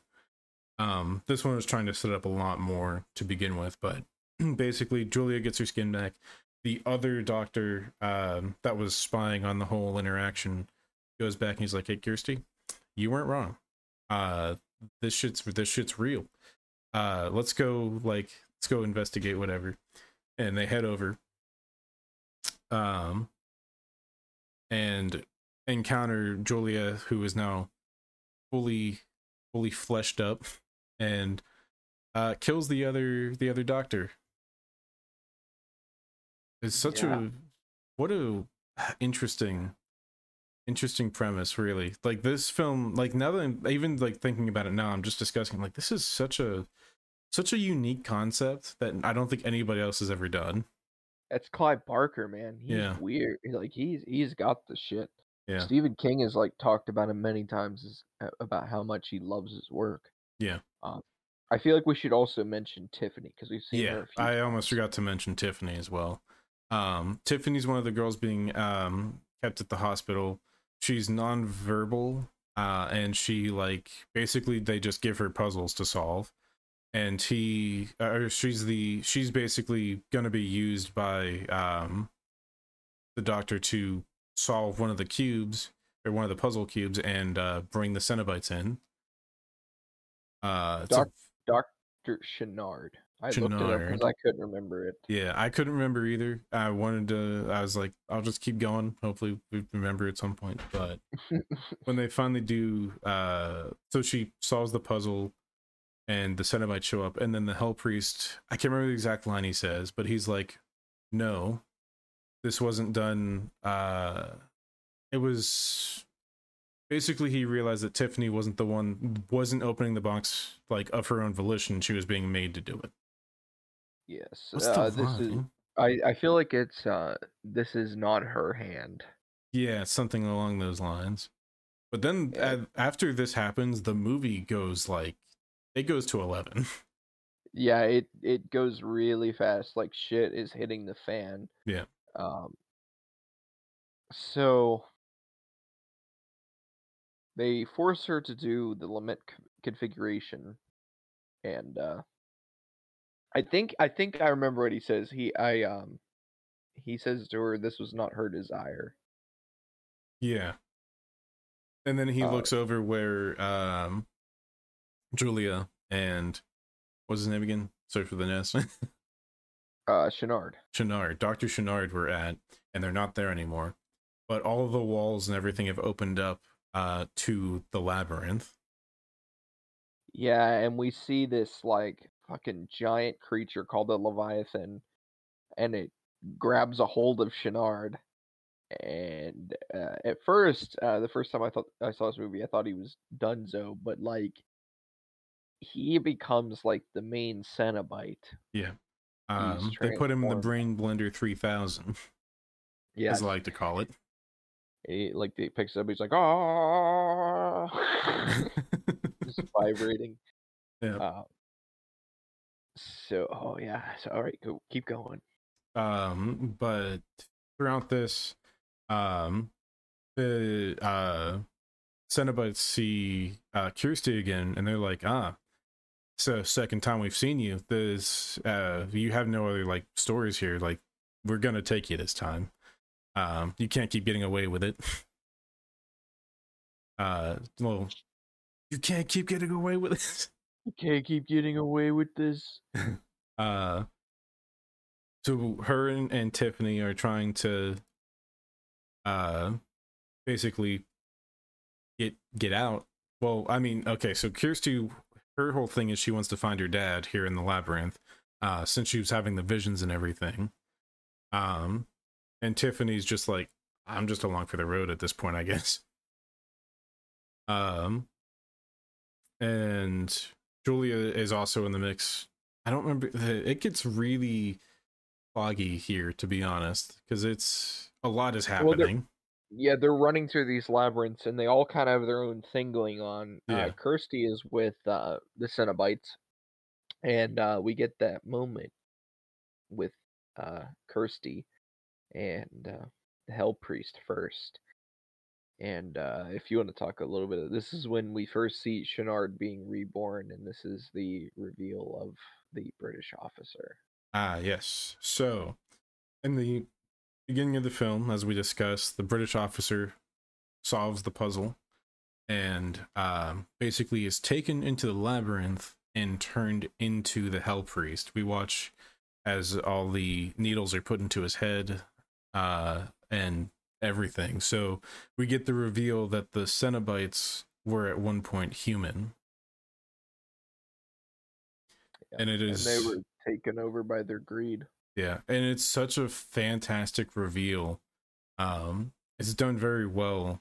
Like, you kind of have that moment where, like, at the beginning where you're like, you see like the origin of the Hell Priest, and you're like, oh shit, and then it cuts back, and it's almost as if they've restored their humanity in that moment, as the doctor comes in his newly found Cenobite form that it seems he's getting very accustomed to. He's taken a liking to his new form.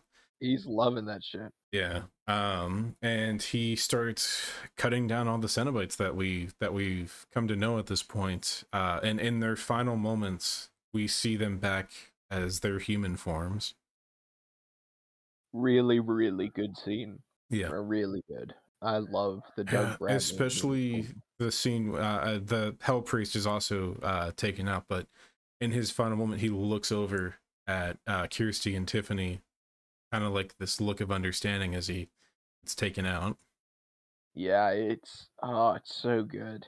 Yeah. I love that they didn't do anything cheesy. It was a really good ending for his character. We also have what happens with Kirsty and her father. That wasn't actually her father. It was Frank again. Yep. Which is, this scene was very disturbing. Because if we thought that, there was that we suspected, we just got a redemption for you to sit up. Me? Yeah. Oh my god, It's I for thought both Revenge of us, was but it's for both of us. rough. But it's for both of us. But anyway, Oh, um, we have if we had our suspicions that in the first movie, that Kirsty may have been molested by Frank, it's almost confirmed in this film. yeah. In this scene where he's basically like, this is my own personal hell. They tempt me, as there's these I don't know what you call it. It's almost like a coffin that rolls out. Like, think of like a morgue, like the pull out table. It's like those, but it's got these invisible women on it. He's like, this is my own personal hell. Basically, I just can't have them. But I'm just saying that's basically Frank. Yep. Yep, pretty much. Yeah. Anyway, who is it? Does Julia show up in this scene? Am I thinking right? Yes. She comes up and she kills Frank. Again, she destroys him. Yep. And then Julia gets killed by the vortex. She gets sucked out of her skin. Yep. Yep. So now it's just Kirsty, Tiffany, and Dr. Chenard. Yeah. And at one point, when I can't remember who it is, was it the Hell Priest that like did something to the cube and he made it into like the labyrinth, or not the labyrinth, the Leviathan's shape? It was Tiffany, I believe. Okay. Basically the cube got taken and now it's in this it's almost like a pyramid, no, not a pyramid, more like a crystal like layout. And they're like, if we solve the cube we can close the labyrinth, we can get out and go home, basically, and leave the doctor here. Tiffany's basically singled out while trying to solve the puzzle, and Kirsty gets like thrown back and is like, I don't know what to do, and we see her run away, and basically Tiffany's left holding onto the ledge of the labyrinth, trying to not fall, while the doctor is sitting there trying to push her up, basically. And then Julia shows back up and is like, come here, basically. And he's like, I thought you were done with me. And she's like, I could never be done with you. Pushes him over the ledge and then goes to help Tiffany up. He's grabbing her hand as her arm starts to rip off. The arm rips off and she pulls her up. And then we get the reveal that it was Kirsty who just took Julia's skin and put it on. Yeah, was just wearing her skin. Yeah. It's pretty good reveal. Yeah. So we see these two guys at the end of the movie after the girls leave and they're all safe, and we see them like moving this mattress out of Dr. Chenard's house, and one of them gets pulled into the mattress and the other one sees this like pillar rise with it. And there's a bunch of like faces of like Cenobites and different people on the pillar. And we see the guy from the beginning and the ending of the first movie who is like pawning the cube. And he says, "What is your pleasure, sir?" Fades to black. Yep. Really good. I really, really like Hellraiser 2. I think it's one of the best horror sequels. It is Sam says it sounds like a very wild movie. It is very, very wild. Like, it's different for sure. Yeah, I think Sam's only seen the first Hellraiser. Okay. I don't think I've watched the second one with her. Oh, okay. So what would you give it? She said correct. What would you rate it out of 10? I give it a 9.5, and purely the reason I can't go 10 is just because of the how fast the pacing is in the beginning. And I get why, but at the same time it still is something that I want to knock a small point off for. I don't know why my Letterboxd review is off. It should have been a 9. I had it as an 8. I forgot to put the little, because it's done in like a star scale, but I gotcha. It's a 9 for me. Okay. I really liked it. It's really good, and they're both a 9 for me. But I like the second one is like 9.05. Like it's like right above that mark. Yeah. It's a little bit better for me. So, we're now into our final duology of the night, Candyman and Candyman 2021. There is no such thing as Candyman Farewell to the Flesh or Candyman Day of the Dead. If you think that you've seen those movies, we would like to inform you that you might be in a mental hospital. So Candyman was your pick, right? Yes. So the first Candyman was my pick, and then you suggested watching the 2021 one because it was the tie-in was definitely worth the tie-in. I'll say that much. Yeah, it's really good. So to go into Candyman, for a little bit of context, this was one of the first horror movies I ever watched when I was like younger, and it was like I caught it on TV at like 3 a.m. And to say that I was unsettled is an understatement. I was straight up, I was like, oh shit, this is good. This is like, I was on edge. But Candyman. It's this movie takes on the concept of urban myths and legends. So we follow why is her name gone from my head? Helen, yes. We follow Helen, who is a grad student, and one of her projects is working on studying urban myths and legends, as previously stated. But she gets caught up on the idea of Candyman, who I don't remember what exactly, like how she gets introduced to the idea. What was it? I can't remember. She gets it from this urban legends like thing that she attends, like a lecture. Yeah, that's right. And then as they were talking more about it, she meets like one of the janitors for the colleges there, and she starts talking to her, and she's like, yeah, one of the other janitors knows about it, a little bit more about it, and starts talking to her. And she starts talking about how like a body was found at Cabrini Green in the they say it's linked to Candyman. As the legend goes, if you look into the mirror and say his name 5 times, he'll appear.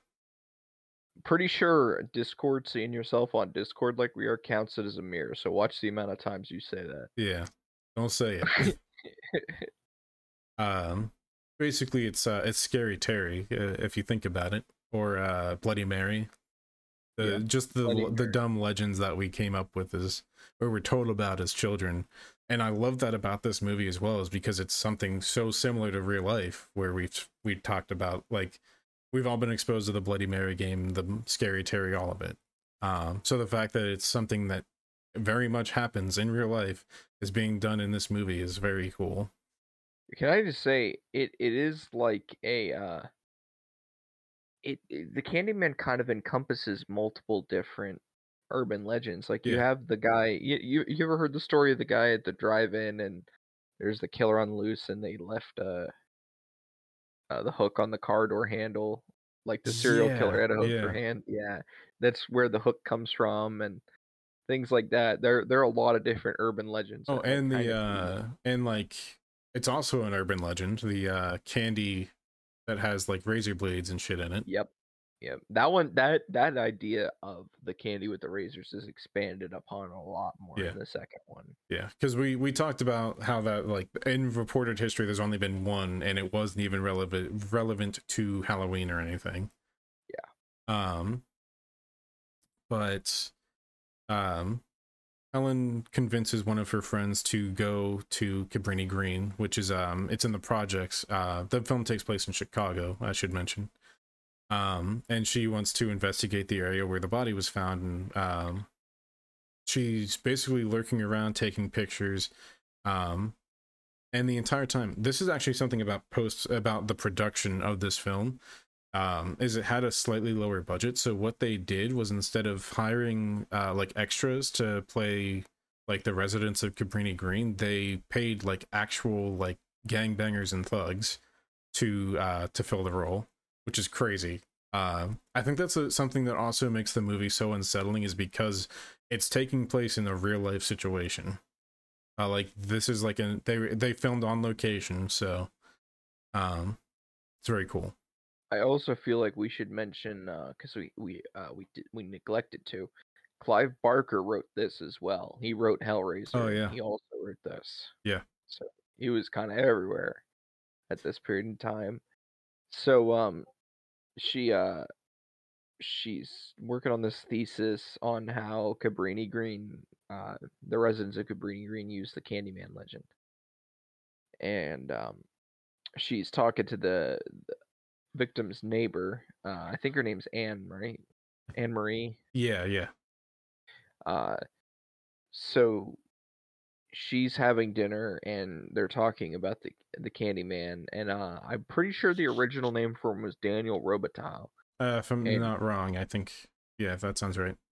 And he was the son of a slave. He fell in love with a white woman and impregnated her. They sent a lynch mob after him, killed him. The story that we've heard sadly many a time. And they burned his corpse in this like big fire.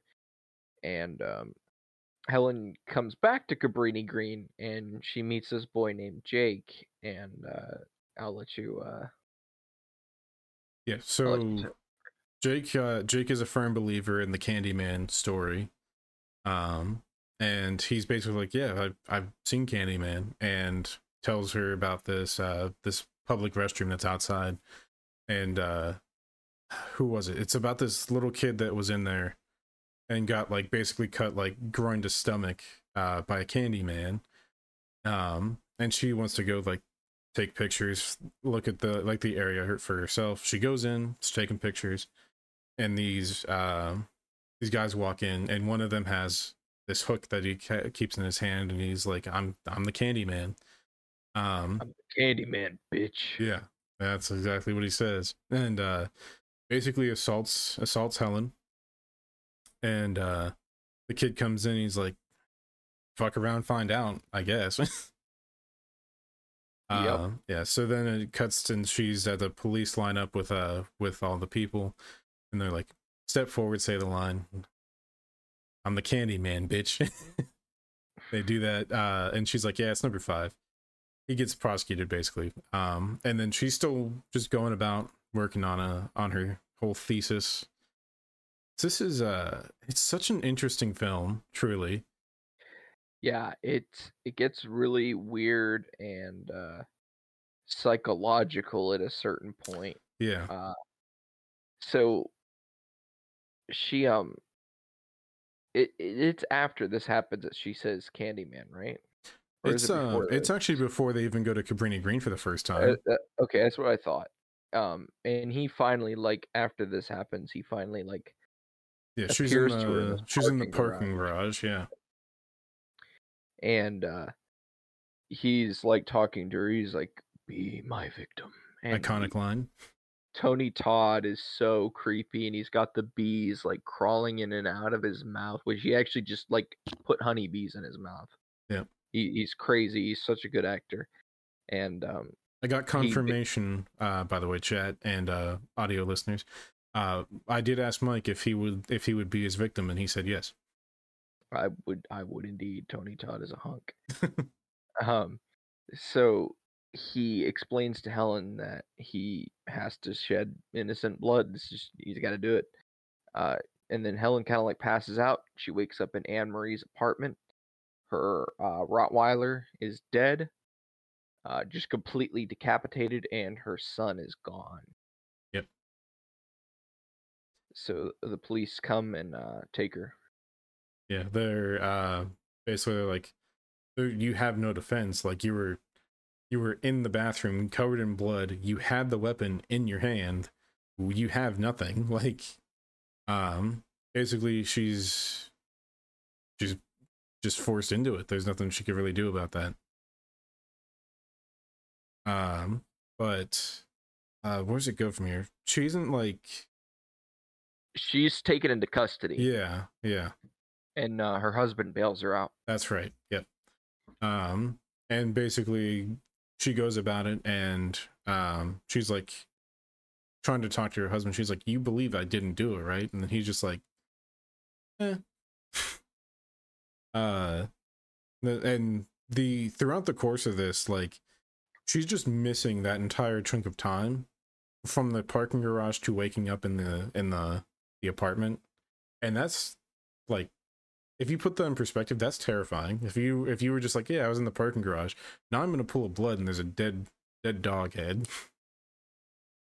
But after this, she's basically tormented by Candyman continuously until we get to another point where her friend shows up, the one that she went to Cabrini Green with the first time, and is basically ends up killing her as well. And we're put in the situation of like, everybody's like, okay, there's no way that the first one was a fluke. Helen, you literally are killing people. And they're all just, she's just like, there's no way. They take her into a psych ward, pin her down, and then like, we have this scene where Candyman is floating above her bed as she's screaming, and she's like, he's in here, and then he goes under, and she's like, he's under the bed. They just shove this needle in and sedate her, and then we finally get the reveal that she's been like sedated for like a month. She's been in the psych ward for like a month, and she lost that entire month of time in the psych ward just because they kept giving her drugs and she didn't know. Yeah, it's messed up. Yeah, it's fucked. But she finally makes her escape. Go ahead, you had something. Oh, I was just gonna say that the scene where she's like kind of where she's committed finally is just, at this point in the movie, like, you're like, I don't know, like, this does seem a little weird. Yeah. She's the only one that really sees him. Yeah. I think that's a thing too, where it's like, if you say it, you see him. That's, yeah. And nobody else has said it throughout the film except for her. But during this, she basically looks in the mirror, says his name 5 times again, and the doctor that's interviewing her just gets like, just his throat slashed or something. You see blood just start coming out of his mouth, I think. As Candyman is there once again. So she's like, I have to get away from this. Like she gets herself out of the restraints, and then is like making an escape. She steals a nurse's uniform and just kind of blends in until she gets out, and makes her way back to her old apartment, where she sees her former husband as a new roommate. A student of his named Stacy. Yeah. As they're repainting the walls and everything, and she's just like, you like never believed me. Having this whole thing, Stacy is like in shock. She doesn't want to speak at all. This is like, you get to this point in the film and you're just like, oh, like this is like genuinely throughout the entire film you feel uneasy, but at this point you're just like, this is like, you don't know what to believe anymore. Yeah, it's rough.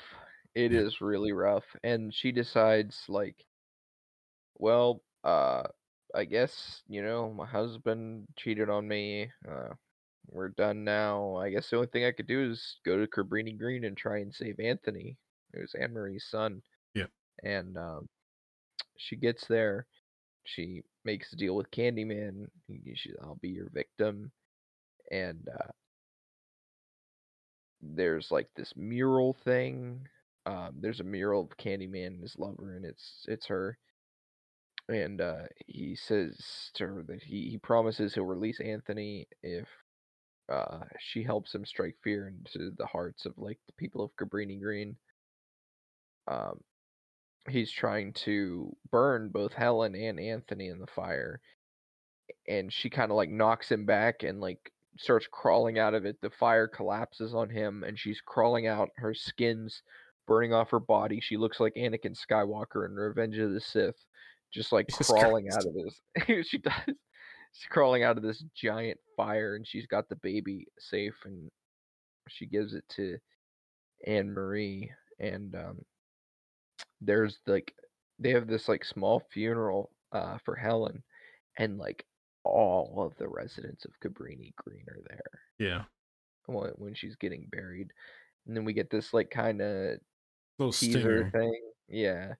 Um Trevor, her ex-husband, is looking in the mirror and he says Helen's name 5 times instead of Candyman. And she appears and kills him. Yep. So thoughts? What do you think about this movie? What do you give it out of 10? Yeah. So this being one of my first horror movies, it's very special to me. Especially I like that it plays on the urban legends thing. Like you don't really get to see that a lot of the time. Seeing an urban legend be real is very cool.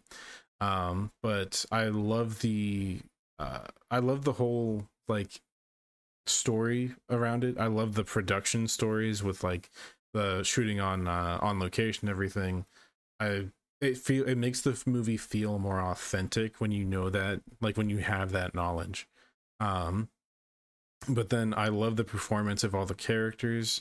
Tony Todd, especially, like that, like the way that he portrays Candyman, it was such a. It's not. He isn't very imposing per se. I mean, besides the hook and the bees, but I think so much of that comes from his voice. The way that he speaks as Candyman is very, it's very good. It's awesome. He does such a great job, and he did a great job as Venom in Spider-Man 2 as well. Yeah, if you haven't played Spider-Man 2 yet, you should do something about that.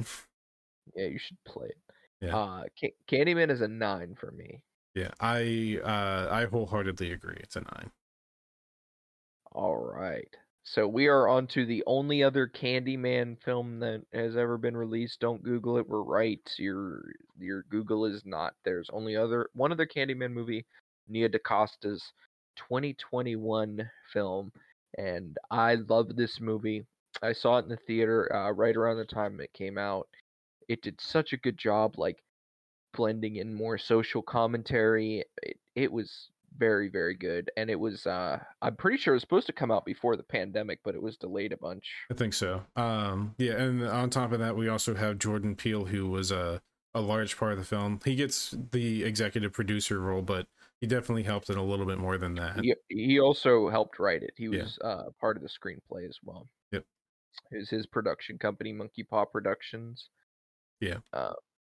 So we open in 77, and we see we hear about this guy named Sherman Fields, and he's like, wait, must be one of those Mandela effects or something. Oh, the Candyman movies. Yeah, there's only 2 of them. I don't know what you're talking about. So there's this guy, and his name is Sherman Fields, and he's like, there's this rumor going around that he's putting razor blades in candy because there were a bunch of white kids that got razor blades in their candy and they ate them and they died. And Sherman Fields gets blamed, the Candyman. Yep. And this boy goes into the bathroom in Cabrini Green, and he's just like comes out, he's just like smiling, he's like, I got candy, and the cops just come in and just beat him to death. Yep. Just absolutely beat him to death, and it's revealed that he was innocent. A few weeks later, more blades showed up and more kids' candy.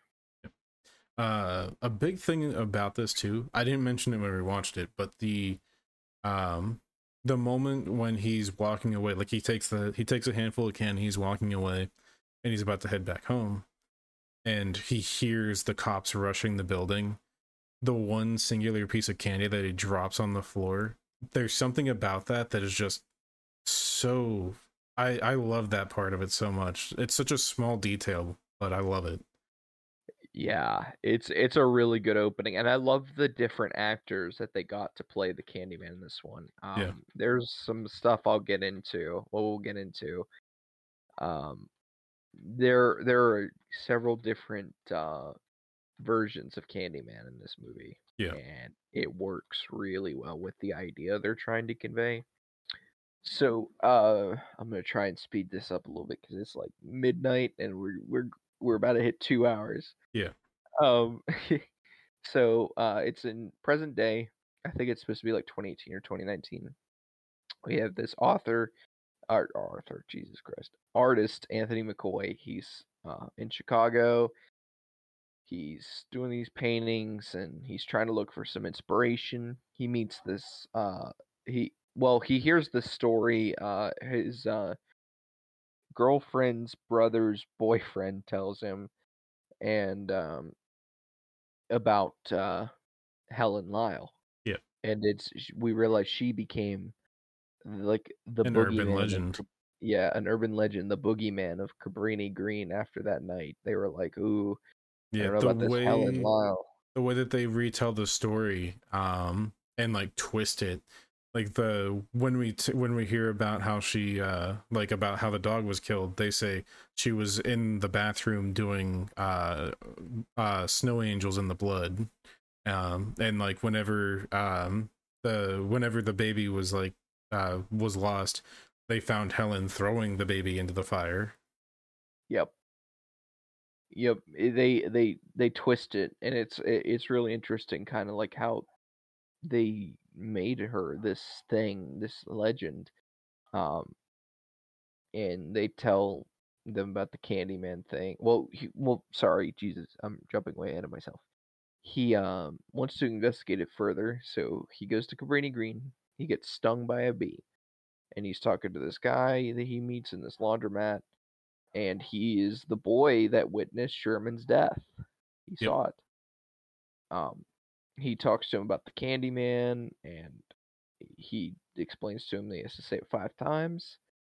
So he makes this piece of art, very elaborate, like "Say my name," and everybody's like, "Yeah, that sucks. That's fucking trash. Yeah. Dumb, The big dumb thing art too guy." is like his girlfriend and everybody, they look at it and they're like, your first couple of pieces you were kind of hinting at the idea, but this is like straight up, like this is gruesome and it depicts it straight up.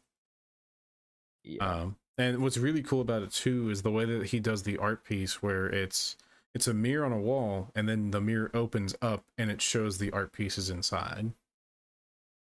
Yeah. Yeah, it's really neat. So they a bunch of the art critics like shit on him, and he's pissed. He's like, "Fuck you guys," and he leaves. And there's these people that are kind of left. It's like this museum curator and like his like secretary, but Yeah. they're sleeping together, and they go in front of the mirror and they say Candyman, and he shows up. He kills them both. Really cool special effects. I love the way the lights are flashing. We also didn't talk about how cool the opening is with like the credits and everything upside down and all Oh the yeah. buildings upside Yeah. down. Yeah, so it was very cool. I love the music in this film as well. It's one of the best parts of it, as well as the cinematography. But another detail I absolutely love is every time that we get to see Candyman in this film, it's only in reflections. So there's a part where, like, when she first says it at the art exhibit and is killed, you see you just see a reflection of it, and then the other guy turns and there's a reflection on the wall as this projector screen is being cut. You see it being cut by itself, and then you look in the reflection and you see him walking along with the hook cutting it open. Yes, it's so good.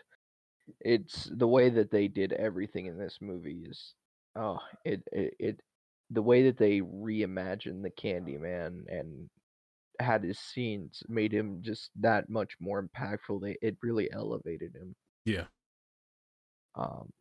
So they're both dead, and Anthony's like freaking out, and he sees Candyman, and he is getting interviewed by this girl, and she's like, "Oh, so you're infamous now because you're painting, so I don't think it's shit anymore." Yeah, that's a huge And thing too, is like the the art critic that was there, he was kind of telling her about the piece and everything, and she's like, "Oh, I see that." Like very short, very noticeably short with him, and everything. And the I actually did a little funny joke when we were watching it, where she starts talking about the piece and like kind of criticizing it, being like passive aggressive with her critique of it, and then I just went, just say you don't like it. Yeah. Yeah, that's very true. Yeah. But then yeah, so he's at her apartment and she's kind of discussing the piece, and she's like, two people died because of your art piece or whatever. So I think it's kind of cool. Yeah. And then he's like, how about you give it a try? And he leaves, and she's killed by Candyman. Yep. And he goes to this dinner, and they're like, hey, that bitch is dead. So he's like freaking out. He's like, oh my god, Candyman's real. He goes to the laundromat owner, and he talks about the original one that we hear about in the first movie, Daniel Robitaille. And it's been like renewed every time like an innocent black man dies, he becomes a new Candyman in the hive. Yep. I think they should have called this movie Candyman. I know that's weird, but I think it would have worked really good as like a plural play on It the could. name. Um, so he's like, okay. He goes to like talk to his girlfriend, kind of explain to her. She's like, "You are losing your fucking mind." And then it cuts to this school, and there's these kids, and they go into the bathroom. These like bitchy, like mean girls, and they say it 5 times in the mirror, and all of them are killed, just wiped out one after the other. And the bee sting is like getting worse. It's spreading all over his body. He's got these holes. He goes to see his mother, and we get such a good reveal. He goes to his mother's house to talk to her, and we notice that it is the actress from the first movie reprising her role. He was the baby that Helen lifted out of the fire, and Anne Marie was his mother, and she tells him, "I'm sorry I lied to you. You were born in Cabrini Green, and you were that baby." Tells him the whole story, and that everybody kind of blamed it on Helen, and it wasn't her fault. Yep. So he goes. His girlfriend is kind of looking for the laundromat dude. She's trying to find him, and she goes to this like abandoned church, and she finds Anthony. He's just like kind of in this chair, and he's like telling her that you have to like we have to do this. There has to be a new Candyman. It's the only way. The revenge of like the racism that's affecting us. The only way is another Candyman. Yeah. And he's like just starts. Oh, it's so guttural. He's just sawing off Anthony's arm, and you just hear like the flesh and bone just like come apart. Yeah. He takes this hook and just like shoves it into the hole, and it's like, oh my god. So what did you think of the reveal and then the building of the new Candyman? I thought that was very cool because it's not like, it kind of ties in that the Candyman is more of a it's more of a mantle almost, where it's something that something has to happen, some form of injustice has to happen for a new Candyman to be created. And it was such a great reveal as well, because we kind of get the understanding of why there are different appearances for the Candyman. Yeah, and all the different time periods. We get a really cool scene with that. I can't remember if it takes place after this or before this, where it like goes from Candyman to Candyman, like the pictures. It's really cool. Like It's when he's first telling him about like the history of like the first Candyman. Yes, that's right. So he replaces Anthony's hand with a hook, and he calls the police. He's like, "Oh, there's a crazy motherfucker down here, and he's got a hook for a hand, and he's killing us." And his girlfriend escapes, and she kills William, and he like collapses in her arms and she's holding him. He's like, "It's okay, Anthony, it's okay." And like his eyes gone sideways, his skin's all fucked up. He's got a hook hand and he's like crying, and the cops shoot him down in cold blood. Yeah, the moment that they walk in, she goes, "Wait, he needs help," and before she can even finish saying that, they pull the trigger on him. Yeah. And then we get the one of my favorite scenes in the movie. She's in the back of the police car and they're trying to like get her to go along with the statement that Anthony was like a psychopath and it was justified what they did. Yeah. And she's like, "Hey, I'll do that. I'll do whatever you want. Can I see myself?" And the cop's like, "No." She's like, "Come on, I won't go with your story unless you let me see myself." He's like, "Okay, fine." So he turns the rearview mirror and she says Candyman 5 times. Anthony appears and just massacres all of the police that are in the area. And there's bees, and we get this really cool scene where it transforms. My voice just cracked again. From Yaha Abdul Mateen II, I can't believe I pronounced that correctly, into Tony Todd's Daniel Robitaille. Yeah, and it's great because you get to see it. Because it's before. So she's in the back of the car, handcuffed, and you see him come around the side of the car, and in the reflection on the window of the car, you see Tony Todd's face as he goes around the back. So cool. And I love that you mentioned it when we were watching, we like how the Candyman went from a symbol of, injustice to a symbol of vengeance in that moment. Yep. Yeah, I love the way that sequel develops the plot from the first one and like moves it forward that way. It's really good. Some little bit of trivia for you, Keegan, because I didn't tell you this when we watched it. You know the sequence at the end where you see the different like shadow puppets? Yeah. So we see Daniel Robitussin, we see Sherman, we also see Anthony Crawford, James Byrd Jr., and George Stinney, and then Anthony. Anthony Crawford, James Byrd Jr., and George Stinney are all real people. Anthony Crawford was killed by a lynch mob in 1916. James Byrd Jr. was killed by a group of white supremacists in Texas in June of '98. And George Stinney was a 14-year-old boy who was wrongfully convicted of murder and then put to death for it. Jesus. And they found out years later that they were wrong. They put a 14-year-old to death. That's insane. Yeah. Yeah, and that's a really great way to... Reminded me a lot of Tales from the Hood where they flash like the real imagery. Yeah, but it kind of ties back in, and it gives you the real world like experience. Like it adds that in, and by doing so, it pulls us in where it's no longer just a movie; it's now part of history, really. Yeah, it's done really well. What do you rate it out of 10? It's up there. I think the original and this are both so good. It's probably a 9 as well, maybe even a 9.5. I gave this one a 9, and it's the same with Hellraiser. They're both a 9 for me, but I would give this one a little bit more than the first one. Yeah. I think the reason why this one works more is, yes, it's more political, but it's also still like it's more modern with the current politics, because the first one's political too. So yeah, this one is a different kind of political. It works really well. Yeah.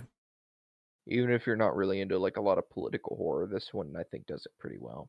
Yeah, especially because it's not done in a way where it feels like it's being forced down your throat. It's not subtle either, but it's more like eye-opening, I suppose. I was going to say that we should rank them all, but I don't think I can. They're all so different. I don't think it'd be fair to rank them like that. Yeah, I completely agree with you. So I guess that's it. That's what we watched the last couple weeks. Yep. We've got a big one for you guys coming up on Tuesday. We are reviewing and talking about Halloween 1, 2, and 3 and Halloween 2018. We should have that episode for you guys on Halloween. That'll be a really fun one for live viewers and for our audio listeners as well. We love you. Yeah. So that's pretty much I think this was a good episode. I kind of like when we do the more kind of lightning in a bottle type episodes. Yeah, it's fun when you don't have like a completely strict thing you got to do. And you kind of just have like a hodgepodge of different ideas. Yeah. I think at least I hope so, but I hope that for this episode there was something for everybody. Maybe one of the movies that we talked about, or just anything like that. Yeah, I completely agree. If you haven't seen any of these and any of them sound interesting to you at all and you would like them, definitely check them out. There's several of them you can get for free online for like with Tubi and stuff like that. You don't even need a subscription. Yeah, and for our YouTube watchers, we hope that you put comments down in the chat or in the comment section telling us about what your thoughts were on any of the movies, if you've seen them, or maybe if we've inspired you to watch them for yourself. So Yes, that would be good. Hit me up on MySpace and let me know if you're an audio listener. yes, he's the guy with the whiteboard.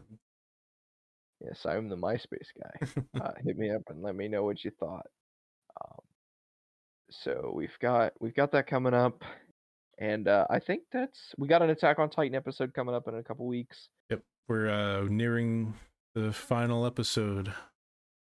Yep, we're almost there.